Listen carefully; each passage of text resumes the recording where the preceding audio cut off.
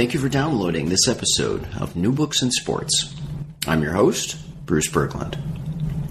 For each episode of the podcast, we choose an interesting new book on some area of world sport, and we talk with the author. My guest for this episode is Howard Chudakoff, the George L. Littlefield Professor of American History at Brown University. Howard has written about the urban and social history of the U.S., as well as the history of sports and leisure. He has also served on the Athletics Advisory Committee at Brown, and he was for many years the university's faculty representative to the National Collegiate Athletics Association.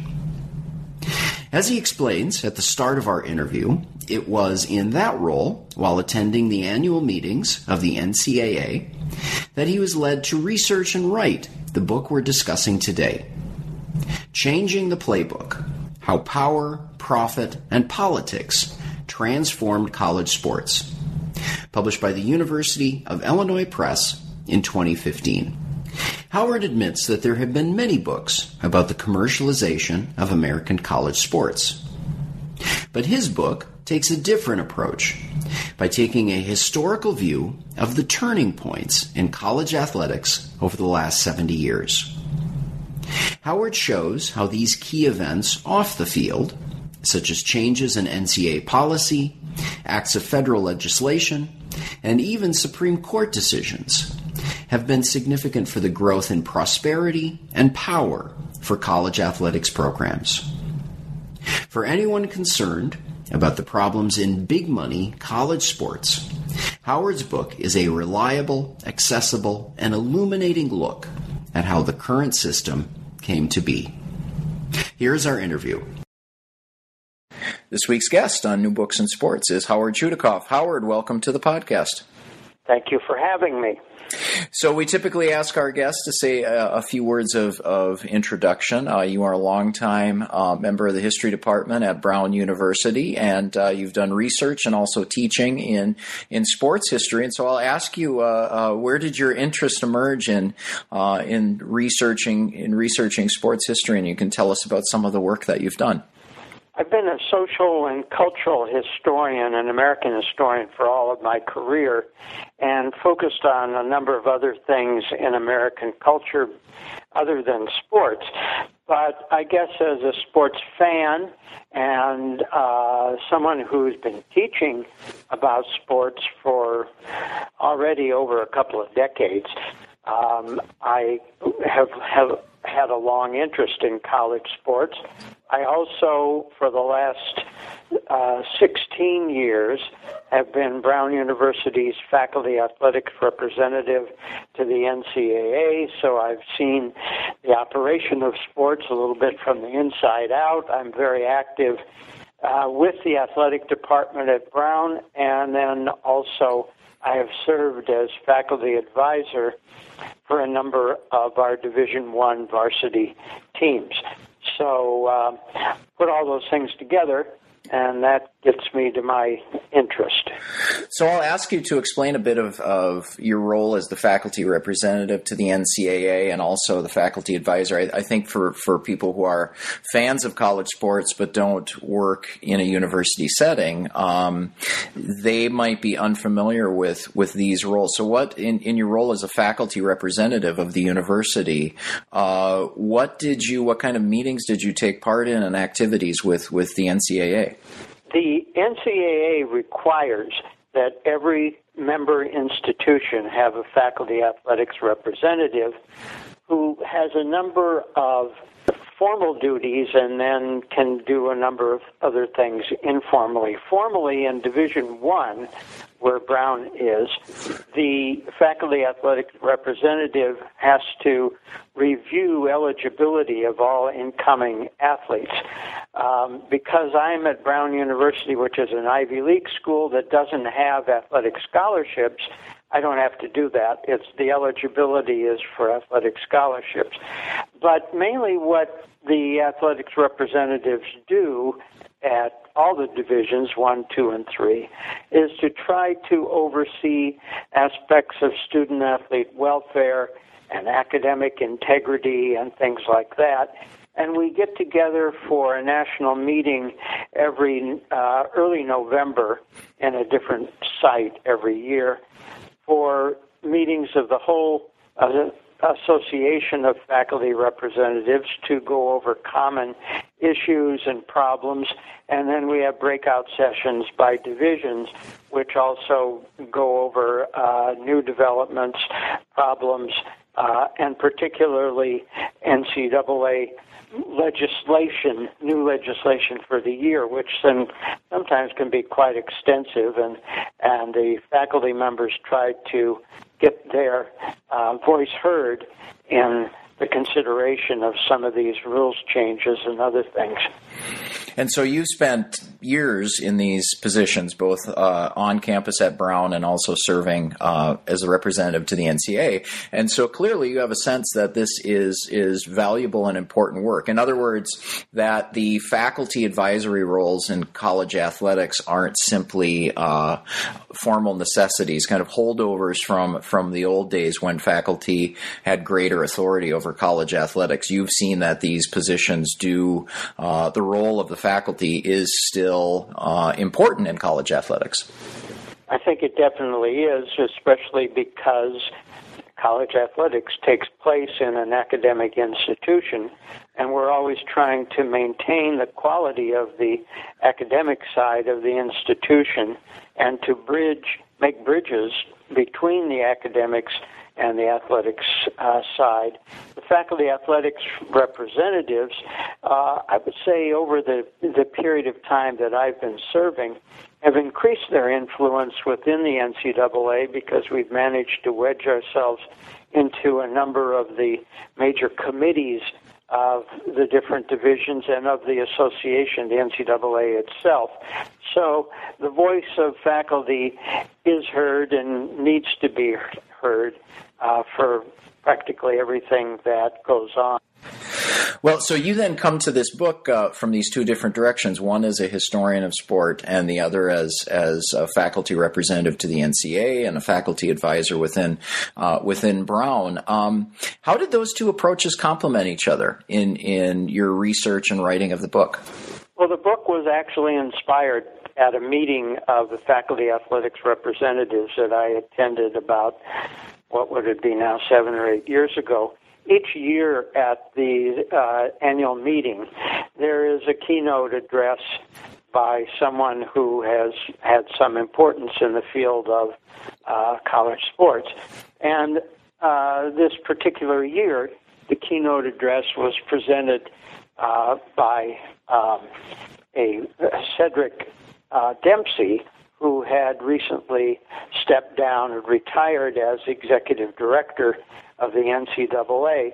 And the theme of his speech was, I think he said, the 5 major turning points that had occurred in college sports during his 8 or 10 year tenure as the executive director of the NCAA. And he mentioned some important things that I found to be quite interesting, but the speech provoked me to think about, well, what would I consider to be the major turning points in the history of college sports? And as a historian, I went back and thought about them and came up with about 7 different turning points.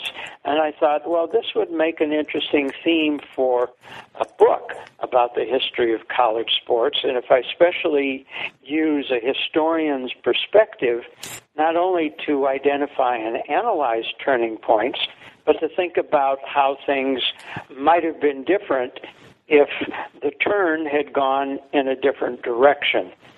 So that's what I set out to research, and that's what led me to the final product of this book, Changing the Playbook, How Power, Profit, and Politics Transformed College Sports. And what kind of source materials were you able to use for the project? I used a variety of source materials. I used the archives of the NCAA. I used contemporary newspaper reports. I drew a lot of information from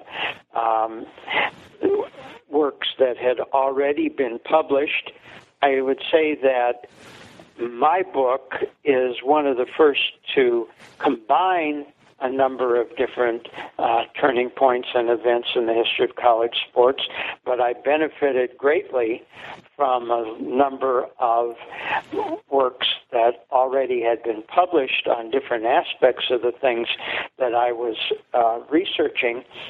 So I tried to build upon the work of others as well. All right. Well, let's turn to your book, Howard. As you said, it's a study of these different turning points, and taken as a whole, it's a history of the commercialization of college sports, and you focus on the decades since the Second World War. To start, though, I want to ask about the origins of college sports and the commercialization of college sports. As you say in the introduction to your book, the link between amateur collegiate sport and profit has a long history. So can you say something about that to start, please? The very first intercollegiate contest, which was a rowing race between two eastern schools on a lake in New Hampshire, was sponsored by a railroad as a means to promote the railroad and to sell tickets. So there was a commercial link to college sports ever since the origin 165 years ago or so. And although the college sports originated as a student activity, a student-run activity, an extracurricular activity, as a way of asserting student independence and a way as creating a diversion from the academic lives that they were leading. And so it's not simply train companies who saw the benefit, or private companies who saw the benefit of linking with college sports. The universities themselves also saw something to be gained in terms of revenue or even profit from sponsoring college sports, correct? Right, but not at the beginning. When students ran it, they did it for their own benefit. But very quickly, when they started to sell tickets in order to raise money for uniforms and travel and things like that, then the sports became linked to revenue, which then began commercialization. Mm-hmm. And it's striking then, looking at the early history of college sports, well, I would say in the early 20th century, how the issues that we see today, principally this question of how do we pay players, how do we pay coaches, these were present throughout. Yes. I mean, you have to understand that sports as a competition involves winning and losing. And in this country especially, the notion of victory is so inherent in our sports that it becomes victory at all costs. And winning at all costs means doing everything possible to promote winning by hiring trainers and getting equipment and recruiting the best players. And, of course, since the very beginning of college sports, cheating as a way to try to beat the other guy.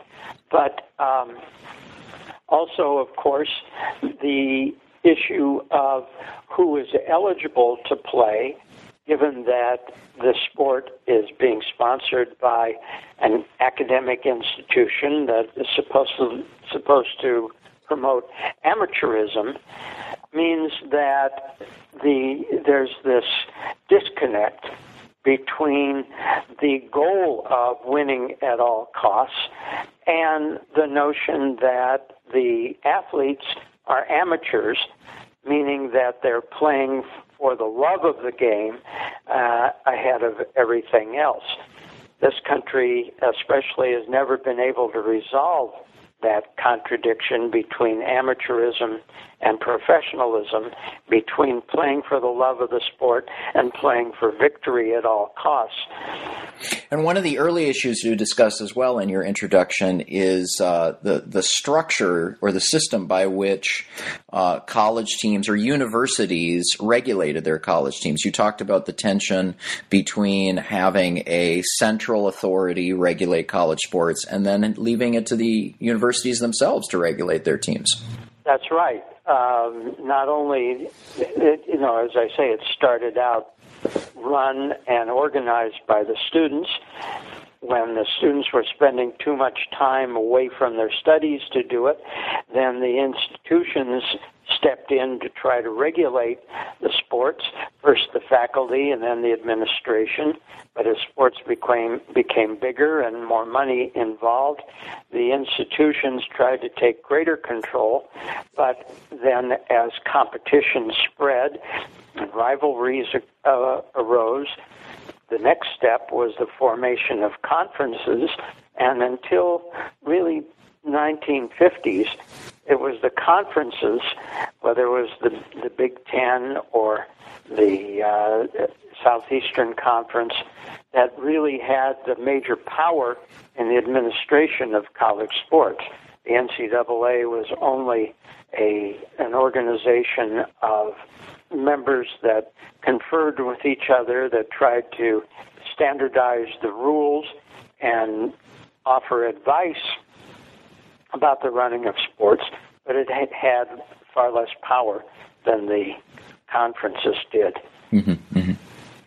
So let's look at the main part of your book, moving away from the introduction, which starts with 1949 and the early 50s, and this is one of the turning points you talk about, the abolishment of something called the Sanity Code. So I'll ask you, what was the Sanity Code, and why was its elimination so important for the subsequent history of college sports? Throughout the early 20th century, there was very little uniformity in how or whether college athletes were rewarded or given subsidies for playing a sport. Some schools, some conferences outlawed subsidies. Other conferences and schools allowed subsidies for athletics. But the anomaly or the contradiction came when it turned out that these were supposed to be students, and should they be treated any differently from other students? Should they be awarded scholarships simply because they were good at a sport, regardless of their need or regardless of their academic merit? So some uniformity was attempted by the NCAA in 1949 to pass what was called the Sanity Code that would tie all athletic subsidies to need and academic merit, making athletic scholarships on the same basis as all other scholarships awarded to non-athlete students at universities and colleges. But then the Sanity Code didn't last long, correct? No, that's right, because a number of schools, especially in the South, didn't like to be regulated in that way. They wanted to award scholarships for athletic skill in order to help their teams win games. They rebelled against the Sanity Code and eventually forced the NCAA to drop the restriction that athletic scholarships needed to be awarded on the same basis as non-athletic scholarships. Mm-hmm. So then the athletic scholarship itself becomes routinized, becomes accepted in the college sports realm in the 1950s, making a new turning point, a major turning point, that now in at least the larger schools, athletics gets separated from academics in the way that the participants are subsidized. And we should say, prior to that point, prior to athletic scholarships, players had been getting paid or subsidized. It just varied in terms of the methods. They might have a job on campus or off campus, or some type of scholarship, correct? That's correct. Or they might have been paid under the table by supporters, alumni groups, or local people so that they would play for a particular school, which, of course, was often deemed to be illicit or inappropriate or immoral or whatever have you. Mm-hmm, mm-hmm. So you'd mentioned earlier that prior to the 1950s, the NCAA was not a powerful institution. It basically served to maintain uniform rules for the various sports. But in your opening chapter, which covers the early 1950s, you do write about the emergence of the NCAA as a more powerful player in college sports. And at the same time, in that chapter, you write about the efforts of other bodies, including accreditation commissions, to press for reforms in college sports. And it seems that these two currents are interconnected, that the problems in college sports in the 1950s lead to the NCAA claiming more power. Is that correct? That's correct. The NCAA is a membership organization that's consisted of a number of institutions that pay dues to the association and thereby also surrender certain powers to the association. There was a lot of resistance to that in the 1950s, but through the efforts of the single individual, Walter Byers, who became the first executive director of the NCAA, his personality and his savvy, he was able to consolidate a lot of the power into the NCAA, especially by using money from TV contracts and also by getting the association to agree that there could be tighter rules enforcement with some penalties for those who violated the rules. At the same time, there was always this belief that college sports were getting out of control, that too much money was involved, that there was cheating, that schools were recruiting athletes who really didn't qualify to be students, and that there were a lot of practices that the purists at the highest levels didn't like. And that various efforts were made by both the American Council of Education and by the various accrediting agencies to try to stem some of this out-of-control activity and try to control college sports, especially the scholarships, and trying to make them awarded on the basis of financial need and academic merit. But the NCAA, through shrewdness and outmaneuvering, was able to beat back these efforts by these other groups. Yeah, and this was something that was striking to me, that right away in this first chapter, and it continues throughout the book, is how institutions outside of college sports, and really institutions outside of college football, whether faculty councils at the university or accreditation bodies or even the courts, have been basically powerless to stop the amassing of wealth and the changing of rules to benefit college football programs.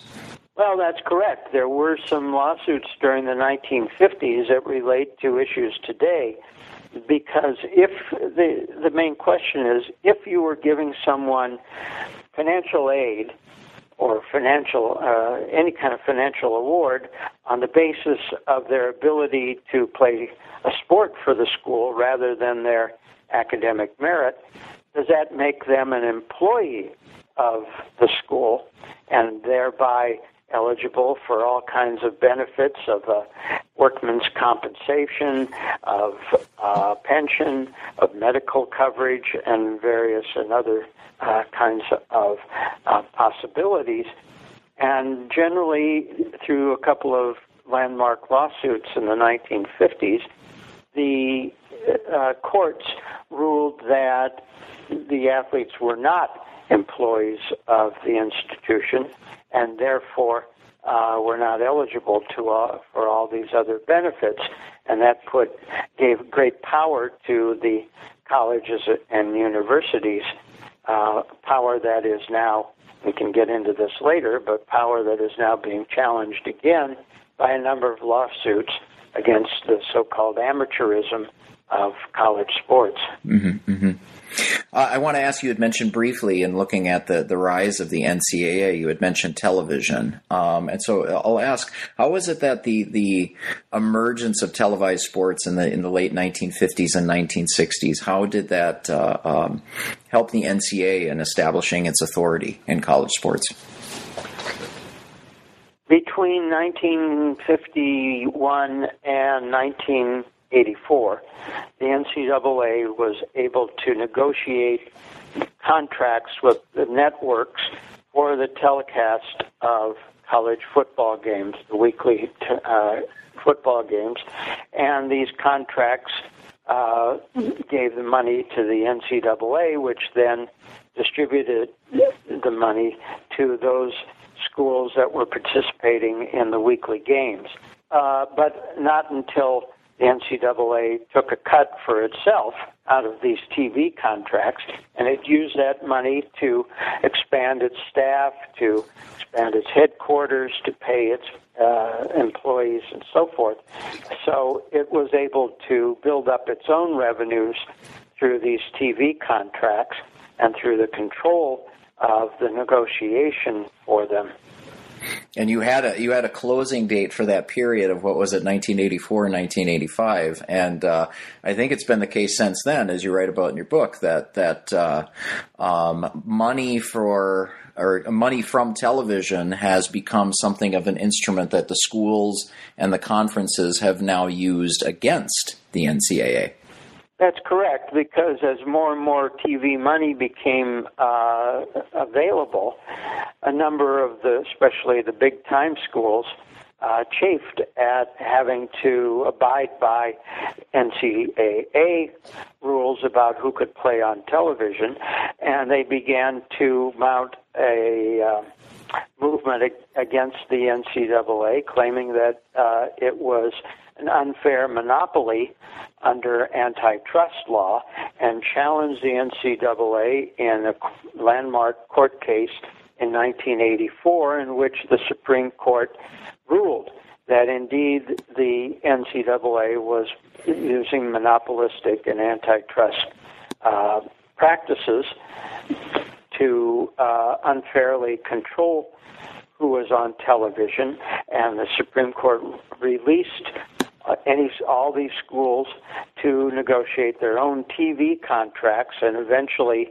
after that decision, the NCAA gave up on its control of football broadcasts.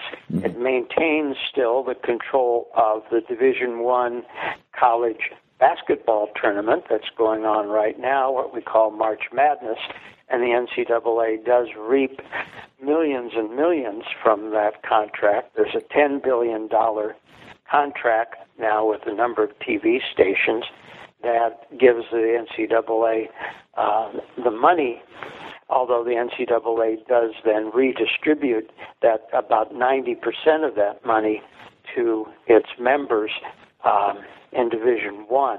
But it no longer controls football broadcasts, and it never did control all the other kinds of basketball or other sports contracts. After 1984, the NCAA basically got out of or at least reduced its participation in the control of the broadcasts of college sports, except for the March Madness basketball tournament.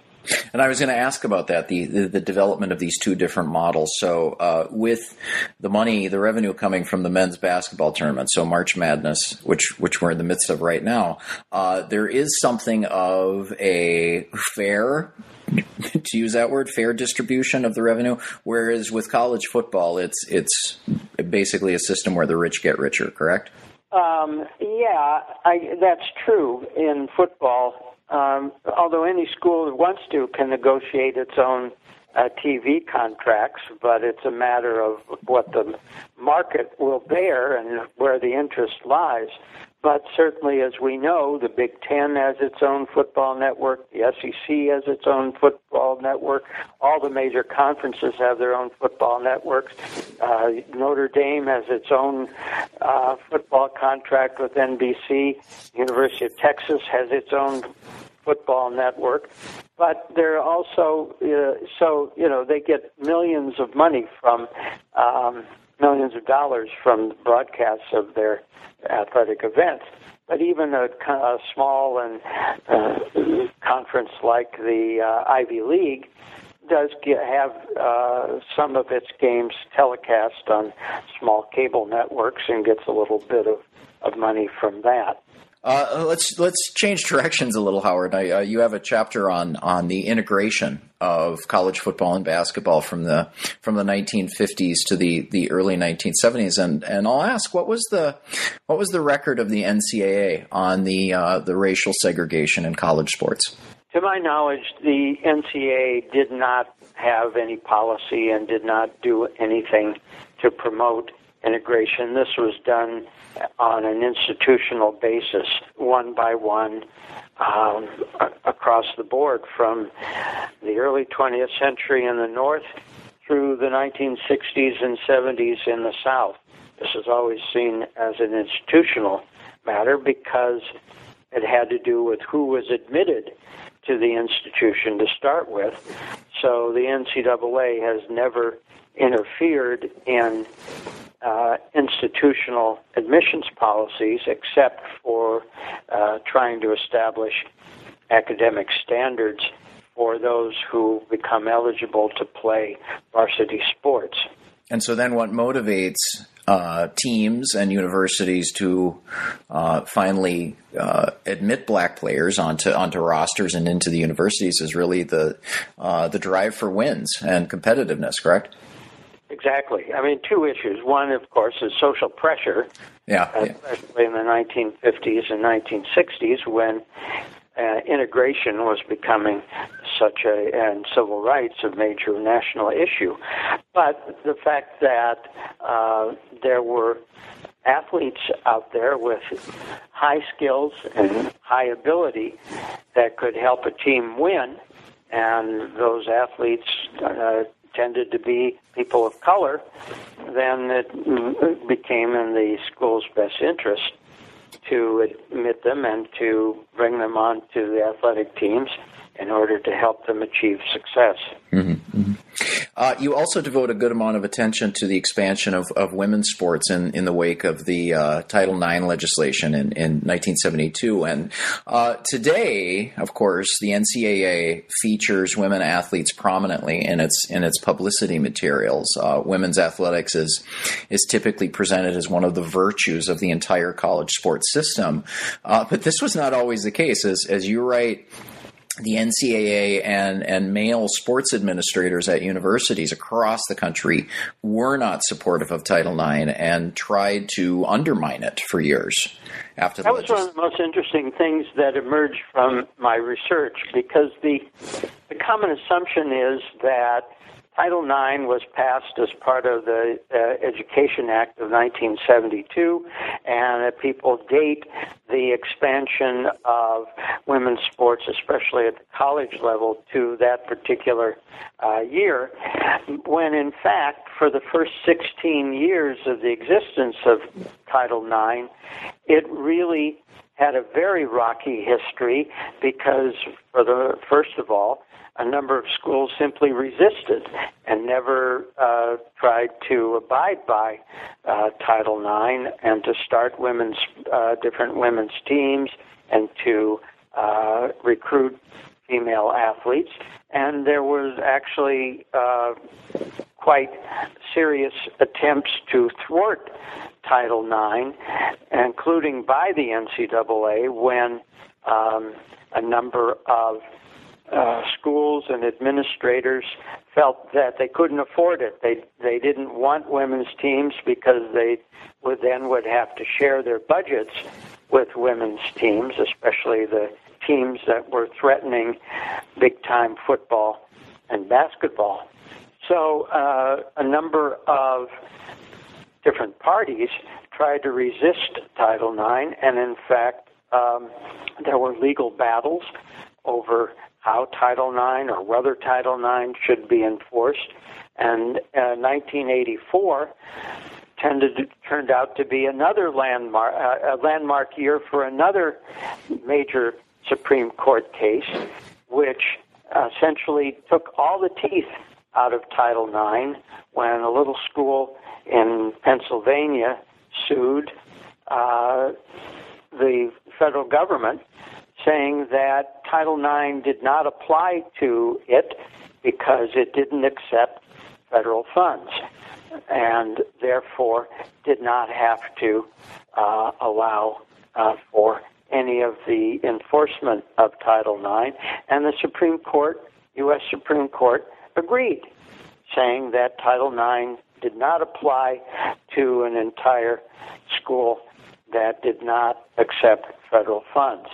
So it took the federal U.S. Congress in 1987 and then passing over the veto of President Reagan in 1988 to pass a new law that would make Title IX enforceable to an entire school.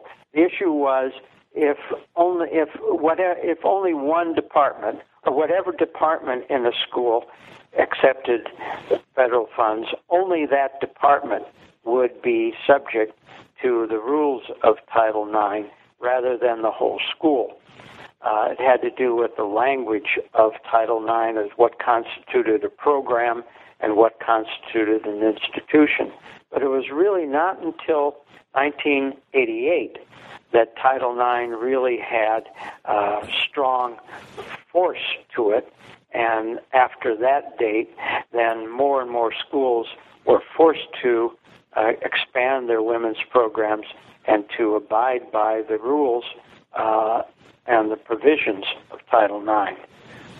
So Howard, looking at the 1980s, this was, well, one thing throughout your book is it's clear that there have been numerous crises and scandals in the history of college sports, decade by decade. But the 1980s in particular were a low point. And when you looked at the 1980s, do you have the sense that the NCAA responded well to the crises and the scandals during that period? Did they actually address the problems in college sports, or did they sweep problems under the rug?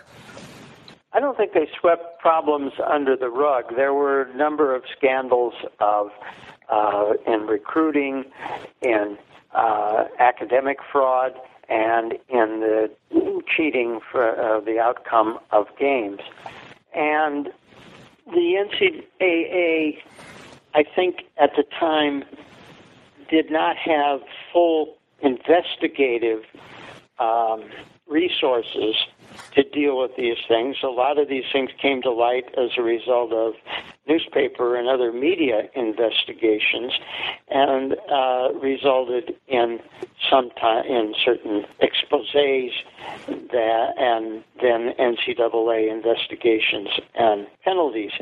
But the issue is, and it's sometimes exaggerated, but there is some degree of truth to it, that the NCAA seemed to be more reluctant to pursue and investigate scandals at big-time institutions where the budgets were extensive and the influence of the schools and the conferences were powerful, so that a lot of the scandals that the NCAA penalized were at lesser schools where the NCAA authority could perhaps have more weight.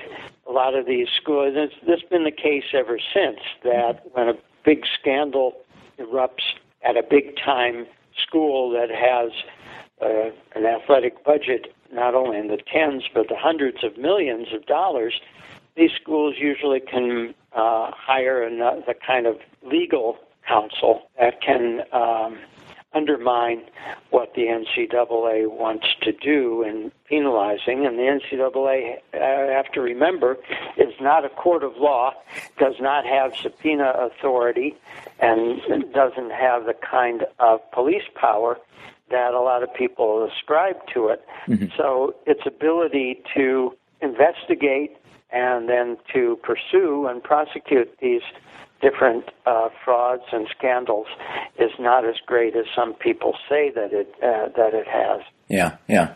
So that would be a good explanation for why we see North Carolina playing in the Final Four this year in basketball. That's possible, although, I just read an article where Mark Emmert, who's the CEO of the NCAA, says that the results of the NCAA investigation into academic fraud at the University of North Carolina will be announced soon. But what that will result in, it still has to go to a compliance committee that would determine if penalties are necessary or to be imposed. What will happen when that is made public, I'm not quite sure. I mean, interestingly, the major penalties that have been imposed on schools as of late have been for academic failure rather than for other kinds of cheating and fraud. The University of Connecticut was prohibited from being in postseason basketball tournaments because the academic scores of its players were beneath the standard that had been set by the NCAA, and the penalties then were agreed upon by all of the participants. Howard, we're getting close to the end. I want to ask, when we look today at college sports, so we see the enormous power of athletics departments, we see the skyrocketing salaries of coaches, particularly in football and basketball, the amount of money that comes in, but also in many cases the larger amount of money that's spent. In looking at your different turning points, can you point to a particular moment in the recent history of college sports that has opened up this vast entertainment industry that we see today? I think it would be the 1984 decision that freed the schools to negotiate their own TV contracts, because so much money now comes from these television contracts, and that other revenue streams result from exposure on TV, whether it's corporate money or whether it's the money that comes from the sale of apparel and other insignia goods, whether it comes from contributions from alumni. I think 1984 really was a big watershed. So it was the watershed that then led to, with the expansion of ESPN and these other networks, it allowed for the schools to bring in the millions that they would. I don't want to leave you, though, without saying that two major factors that we have to consider when we're thinking about college sports today. Number one, and we could go into this, but there probably isn't time, that even though these schools make tens of millions and even hundreds of millions of dollars from their sports, very few of them end up really profiting. Mm-hmm. They end up spending more than they make. And the reasons for that we could go into. But I want to point out one other thing about college sports that people often overlook. The 65 big-time college sports schools probably have maybe about, if we do the math, probably about 30,000 athletes. There are over 450,000 athletes at NCAA member schools, meaning that the real college sports takes place not on the basketball court of March Madness and not on the football field of the football championship, but in the swimming pools, the softball fields, the lacrosse fields, the wrestling arenas, the gymnastic mats, all across the country. Those are the real college athletes. We should always remember that the vast, vast majority college athletes are not the ones who leave for the pros after 1 year, who are looking for more money, who are the ones who are involved in the academic fraud, and all of the rest. That's a good case for college sports. I'm going to go back to your first point, though, about the fact that so many programs, other than I think it's 20, actually lose money in athletics, the big programs. And something I was thinking as I was reading your book, so it's a history of the commercialization of college sports, bringing in media, looking at the political connections and so forth.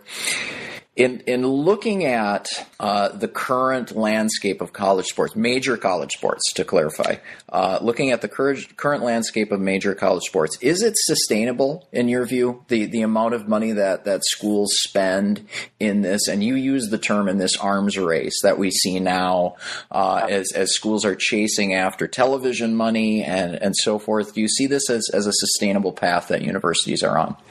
I sometimes think it's not, but I have to look at it realistically, and that is, as long as schools that support or that house these sports enterprises, as long as they're willing to subsidize their college sports, and they do, tens and 20s of millions, they make up for these deficits, then it is sustainable.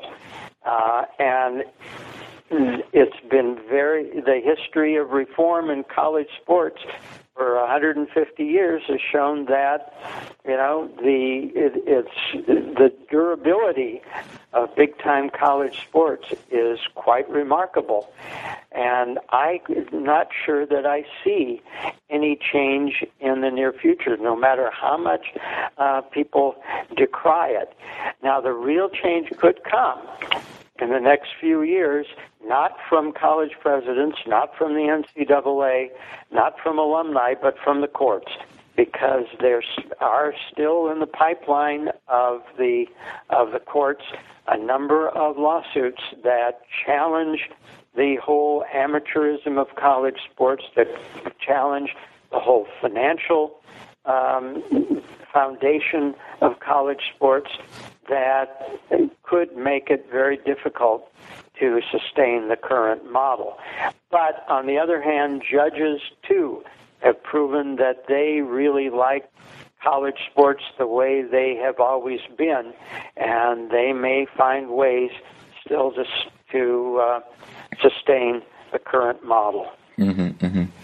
I'll ask you this. There has been discussion about the future of the NCAA, particularly as the big money football schools want greater and greater autonomy. So as someone who was within the NCAA in terms of its discussions, what do you see as the long-term prospects for the organization? Will the NCAA survive, or will the powerful football schools finally, and something you show in the book, is they repeatedly threaten to break away? Do you see them eventually breaking away? I don't anymore. About 3 or 4 years ago, when I was at a faculty representatives meeting, I asked Mark Emmert, the current head of the association, I said, in 5 or 10 years from now, do you foresee that these 5 power conferences might break away from the NCAA and start their own association? And he actually admitted, saying it might happen. But since then, there have been a number of developments, especially those in which the power conferences, now called the autonomy conferences, have gotten pretty much what they wanted from the association. Now makes me feel that the NCAA will sustain itself, at least for the near or maybe middle future, because it still has the money from the March Madness tournament.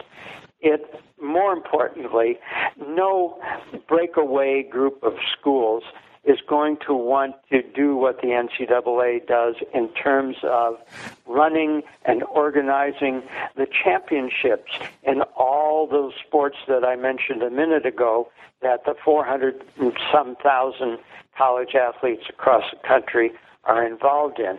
The power conferences, I don't think, want to run their own gymnastic meets. They want to run their own swimming championships. I don't think they want to run their own softball championships and all of the rest. So if they were to break away, then they would become just simply basketball and football conferences. And I frankly feel, and I could be wrong about this, I frankly feel that they can't compete with the pros in this way. People say, well, why shouldn't they be just as minor leagues for the pros? Why couldn't they follow the pro model where their athletes would either be part-time students or not students at all, but would represent the school? But I just think that the professional model is too strong, and that the college model is too strong, that people really like the idea that even those who were playing football for the University of Alabama or playing basketball for the University of North Carolina are somehow students or somehow representative of the institution that they as the public feel some sort of connection to, and that if they broke away and became semi-professional or professional, that connection would be broken. You've been listening to an interview with Howard Chudakoff about his book, Changing the Playbook: How Power, Profit, and Politics Transformed College Sports, published in 2015 by the University of Illinois Press. New Books in Sports is part of the New Books Network, which offers dozens of channels of podcast interviews with the authors of new publications on subjects like religion, politics, popular music, and more. Go to newbooksnetwork.com to find the subjects you're interested in. And if you like what you heard here, please follow us on Twitter at New Books Sports, or friend us on Facebook at facebook.com/newbooksinsports. I'm your host, Bruce Berglund. Thanks for listening, and enjoy your week.